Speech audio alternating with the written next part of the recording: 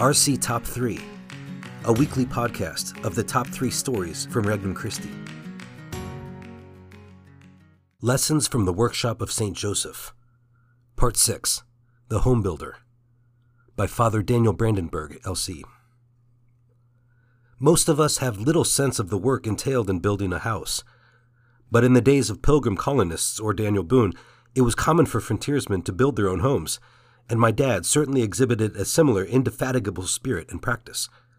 You could say that my dad was a serial home builder, and learning from his craftsmanship has helped me to draw many parallels with St. Joseph's work in Nazareth, Bethlehem, Egypt, and back again to Nazareth. What can we learn from St. Joseph's workshop? After the jolt of discovering Mary's pregnancy and surprise of angelic instructions in a dream, we saw Joseph's noble handling of the situation. And now, when Joseph woke from sleep, he did as the angel of the Lord commanded him. He took his wife. Matthew chapter 1, verse 24. We can unpack 3 profound lessons from this brief passage of Matthew's Gospel as Joseph takes Mary as his wife to forge a family: commitment, craftsmanship, and creativity. Commitment. One of the myths of modernity is that we can have children grow up with single moms and turn out just fine. In the United States, out-of-wedlock childbirths make up over 40% of children, a massive increase from less than 10% in 1964. The negative consequences of this reality are well documented, and these children have life stacked against them. Poorer health at birth, delayed development in early childhood, diminished academic performance in school, emotional and behavioral problems, and prolongation of cycles of poverty. This doesn't mean these children are condemned to a terrible life. After all, every life is precious and good and full of potential, and some do thrive. But their path is statistically more difficult. While the causes of this phenomenon are complex and the solution is not easy, one of the most effective pathways to improving the odds for children is simple: commitment. Men who take responsibility for their actions, men who stick around to raise their progeny, men who take their woman and forge a family, a home, men who resist temptations to prioritize selfish urges and instead use their strength to serve, save, and build. Whether then or now, St. Joseph shows men that true love entails commitment. You cannot love if you are not ready for self-sacrifice in service of others. Self-giving, not feelings, not emotions, not sexual arousal, not words, is the mark of authentic love. Love commits. Man can fully discover his true self only in a sincere giving of himself. Gaudium et Spes, number 24. Such self-giving love entails a decision to be present, not to run away from responsibility, and to prepare a home for the beloved.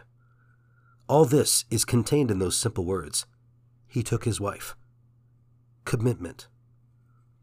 God's plan for children and family is fuller than the legacy left by selfish sinfulness in society. The Holy Family is a model for every Christian family, and it is Joseph who initiates the family by committing to Mary and giving her his all. As an established and just man, Joseph provides legitimacy to the child, even though he is not the fruit of his loins. It is Joseph's house that establishes Davidic lineage and fulfillment of the prophecies. Craftsmanship. By taking his wife, Joseph also takes on all the responsibility of preparing a worthy dwelling for Mary in Nazareth. How much time and energy had he invested in preparing that house for his bride? As a tekton, he had heightened skills for home building, and no doubt he took special pride investing his best work there, in materials, craftsmanship, inventive features, and attention to detail. This is what love does. Craftsmanship exceeds construction. It is about the dignity of work, not merely the drudgery of toil. Craftsmanship builds upon commitment, recognizing that attention to detail and excellence in what I do is to profess without words that I love, that I care, that I am making a difference in the world, and that I am participating in the creative work of the Creator. Joseph's home benefited Mary, but it was also a place to welcome strangers, orphans, widows, and anyone in need. It was the place where he welcomed the pregnant virgin. The addition of the feminine genius to his masculine provision paves the way for expansion, for family. Now, with a wife and child on the way, the house becomes a home. Home should be a haven from noise, a refuge from the world's decay and destruction, a safe space to be oneself and rejuvenate, and a launching pad for greatness. The home that Joseph prepared through his loving craftsmanship was all of that. Creativity. During my months of recovery from cancer and a bone marrow transplant, I was too weak to work, and chemo fog still impeded my mental capacity. So I took up the hobby of crafting stained glass windows. Like my experience with building our family home years earlier, I discovered the satisfaction of work well done and the joys of harnessing art and creativity into something new and beautiful. That period of my life coincided with the spiritual exercises retreat in my daily life, and the meditations on God's creation plumbed new depths. In my personal journal, I wrote the following. I am at the beginning of the 19th annotation, meditating on creation while creating art in the form of stained glass windows for the chapel. The work of creation is all-absorbing, and time doesn't seem to exist, as it doesn't for God. Everything becomes now. Concern is not for how much time is allotted, but to getting it right, in proportion, balanced, beautiful. Lord, thank you for the opportunity to participate in your work as Creator. When we create, a natural pride is attached to our work, unleashing a desire to share it, have others enjoy it, and even to defend it. I experienced this with my stained glass, and no doubt St. Joseph felt the same in crafting a home for Mary and the soon-to-arrive child, his family. Work, craftsmanship, and hobbies lived with the right spirit and balance of responsibilities are beautiful and good, not an irresponsible waste of time. On the one hand, a person participates in the creativity of God. On the other, it showcases the marvels of his creation. During his home building, I can see Joseph shaping the beams, pitching the roof, crafting the fireplace and chimney, making it all a labor of love. This type of work is participation in God's creative work. Participation isn't God using a robot or inanimate tools, but rather like a father in the workshop with his son, instructing, guiding, holding his hand to the tool, explaining, and letting go, as appropriate to the situation.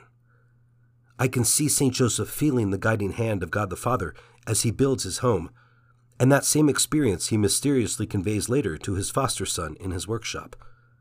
It's not simply about production, but rather a relationship that elevates, completes, and enriches the son. Working in this participative, creative way allows us to experience the heart of God the Father. By participating in this way in God's creation, confidence grows, based not simply on self, but on the relationship with the Father and the experience shared with him. When I watch others create or use their God-given talents, I can also recognize something more about God's creative power. Recognizing work as more than cold production, but rather as relational creativity, also helps to value nature surrounding us as God does. We are stewards of our world and of creation, meant to care for, organize, and marshal those resources for the good of all, including future generations. We can recognize the theological relevance of conservation and sound ecological efforts, as proposed by Pope Francis in his encyclical Laudato Si. We are called to be faithful stewards, respecting all God has placed at our disposition as a sacred gift, and using all created things for his glory. The commitment, craftsmanship, and creativity that St. Joseph poured into preparing a home for his loved ones continues to provide tremendous lessons for us today. Jesus learned these things from Joseph, and he could later say that he, too, would go to prepare a place for us in heaven, our eternal home. May the handiwork, sacrifice, and labor invested in my home, work, and hobbies always be an offering of love for my family and dependents, and not simply for selfish gratification or self-aggrandizement. May we remain attentive to the needs of our neighbors, open to any indigent, and responsible stewards of our common home in all of creation, for this and for future generations. Musings on Motherhood by Corinne Medrano. Being a mom is something most girls think and dream about at some point in their life. The reality of motherhood can never be grasped in those fanciful imaginings. Motherhood for me is such an integral part of my identity. It made me who I am today. I feel that I am my truest self as a mother, and no doubt that this stage in my life will continue to make me into who I am meant to be. It is a unique journey, yet so very universal at the same time. A mother always learns from past experiences, marveling and reminiscing as she watches those following after her own footsteps. A mother also draws strength and hope for the future, especially from other mothers like herself. Explore the reality of motherhood with me through the experiences of 3 generations of moms in excerpts and highlights from this conversation I had with Tita Nita Peña and Rina Santos. Is motherhood what you thought it would be before you became a mom? Rina: as a little girl, you'll always look at your mom and say, "Oh, that's my goal. I want to be a mom." I remember the day that I gave birth to Jacobo. I was just looking at him for such a long time, and I thought, oh my, it's far more. It exceeded whatever I thought it would be. Tita Nita: when I had my first child, actually she was premature, so she was in the incubator for 1 month, and at that time neonatology was still in its infancy, so I wasn't sure if she would make it or not. So at that point, I really appreciated that motherhood is really not all roses. Cor: motherhood taught me love. I can't not love my children, even if I'm angry or upset. Unlike if you have a falling out with a friend or a boyfriend, the love can end. But as a mother, I have understood the love that becomes who you are, and can't be reduced, changed, or erased. How has motherhood changed you? Rina: when I was single, I wasn't really afraid to die. I thought, okay, I go to confession regularly. I do my share of good things. I don't think I'll go to hell. So I wasn't really afraid. I had no one to care for. But then now, who's going to love my kids as much as I love them? Tita Nita: with motherhood, my time wasn't mine anymore. It was for my children and my family. My career as a physician became second place. How would you describe or what characterizes the stage of motherhood you're in now? And how are you as a mother in this phase? Rina: Tita Nita said, my time is not mine anymore, but I'm still hoping to have that chance of my time. I'm still bargaining. I'm still fighting for that. There hasn't been a complete surrender yet. I also have to work. We won't survive if it's just going to be papa. I'm still struggling, but then every night I go to sleep and feel that it wasn't enough. Tita Nita: at this stage now, all the children are married. They have their own families. I stay out of the circle. I'm just a watcher now. I see that the way I brought them up has helped them. I have my boundaries. I don't go beyond that. The rest is prayers. I cover them with prayers every day. Sometimes just watching is difficult, but I try to restrain myself and let them learn from their own mistakes, because that's the best way to learn things. It's hard, but we won't be here all the time, so they have to really learn to be on their own. What is the best part about motherhood for you? Rina: everything. Cuddles, the affection that you get from them, the satisfaction of them learning new things and voicing out their own ideas from what you taught them, or when they give you good advice. Tita Nita: seeing my grandchildren. Cor: my dad says grandkids are a return on investment already. You get to enjoy all the cuddles and the affection, but you don't have the responsibility. Tita Nita: it's so nice when they come. They would come every Friday, and for me the best part is to see them go home with their parents. I don't have to sleep with them and tuck them in bed. Cor: you get all the great part of parenting. As you said, though, it's not a bed of roses, but now you get all the roses without the thorn with grandkids. Any last thoughts you'd like to share? Rina: before being a mom, your apostolate is always outside with your friends. The moment you become a mom, your apostolate really changes. Before, I felt bad because we couldn't go to Encounter with Christ so much because we were all young moms. Our breastfeeding dictated our schedule, etc. I felt I was just taking advantage of the benefits of being an RC member, but not sharing it with anyone else. But now I realize this is even a bigger mission. You're going to see it in the lives of the people they become friends with and the people they will influence. Before, I had big apostolic dreams, but now my only apostolic dream is to really get my kids to heaven. Tita Nita. The family is the basic unit of society. They're the building blocks. When my children got married, I told each of them, bring your families to heaven. You're so blessed you're with the movement.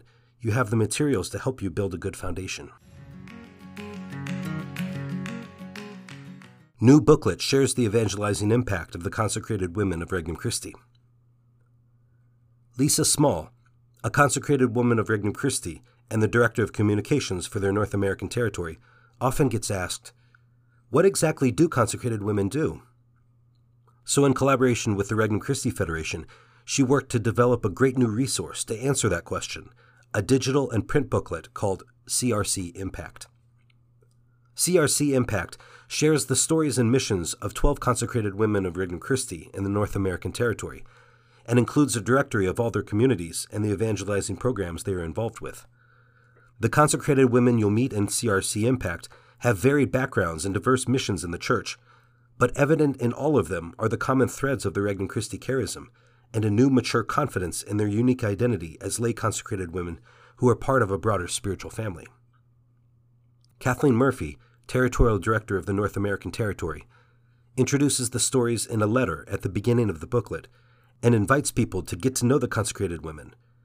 We evangelize in schools, parishes, diocesan offices, youth programs, spiritual direction, preaching, and giving retreats, endeavoring to respond to the needs of the church and society with our charism and bring people to a deep encounter with Christ. In this collection of testimonies, we hope to honor God and the work He is doing through these 12 consecrated women of Regnum Christi. We pray that God continues to bless the impact they are making on countless young people, families, and women in our territory and around the whole world.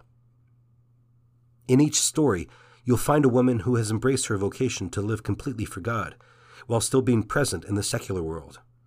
These women do not shy away from the complex and challenging realities of our culture. Instead, they lean in with innovative and deep ways to evangelize, accompanying people on their faith journeys.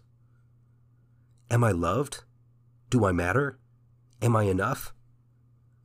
These are some of the most intimate questions on the hearts of today's adolescents, and ones which Emily Roman, a campus minister at Pinecrest Academy in Cumming, Georgia, tries to help high school students find answers to.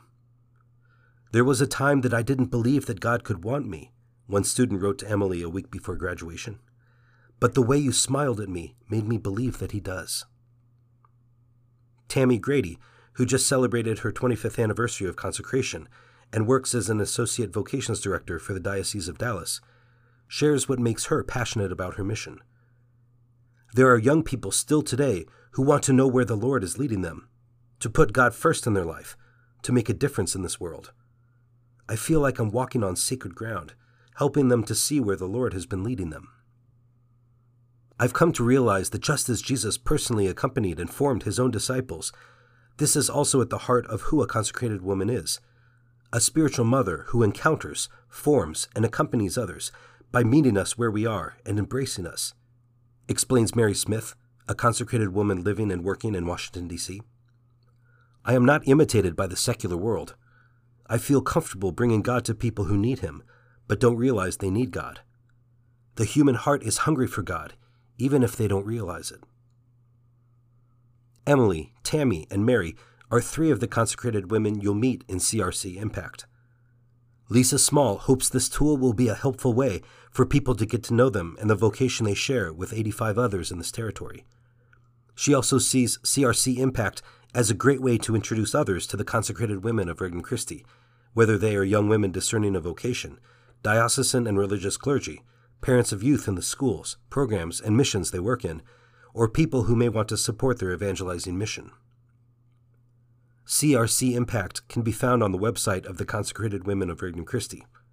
You can also check out RC Impact, which shares the evangelizing mission of the Regnum Christi Federation through stories of evangelization lived out by members of 3 different vocations: lay members, consecrated women, and priests of the Legionaries of Christ. For more resources, visit www.regnumchristi.org or download the Regnum Christi English app today.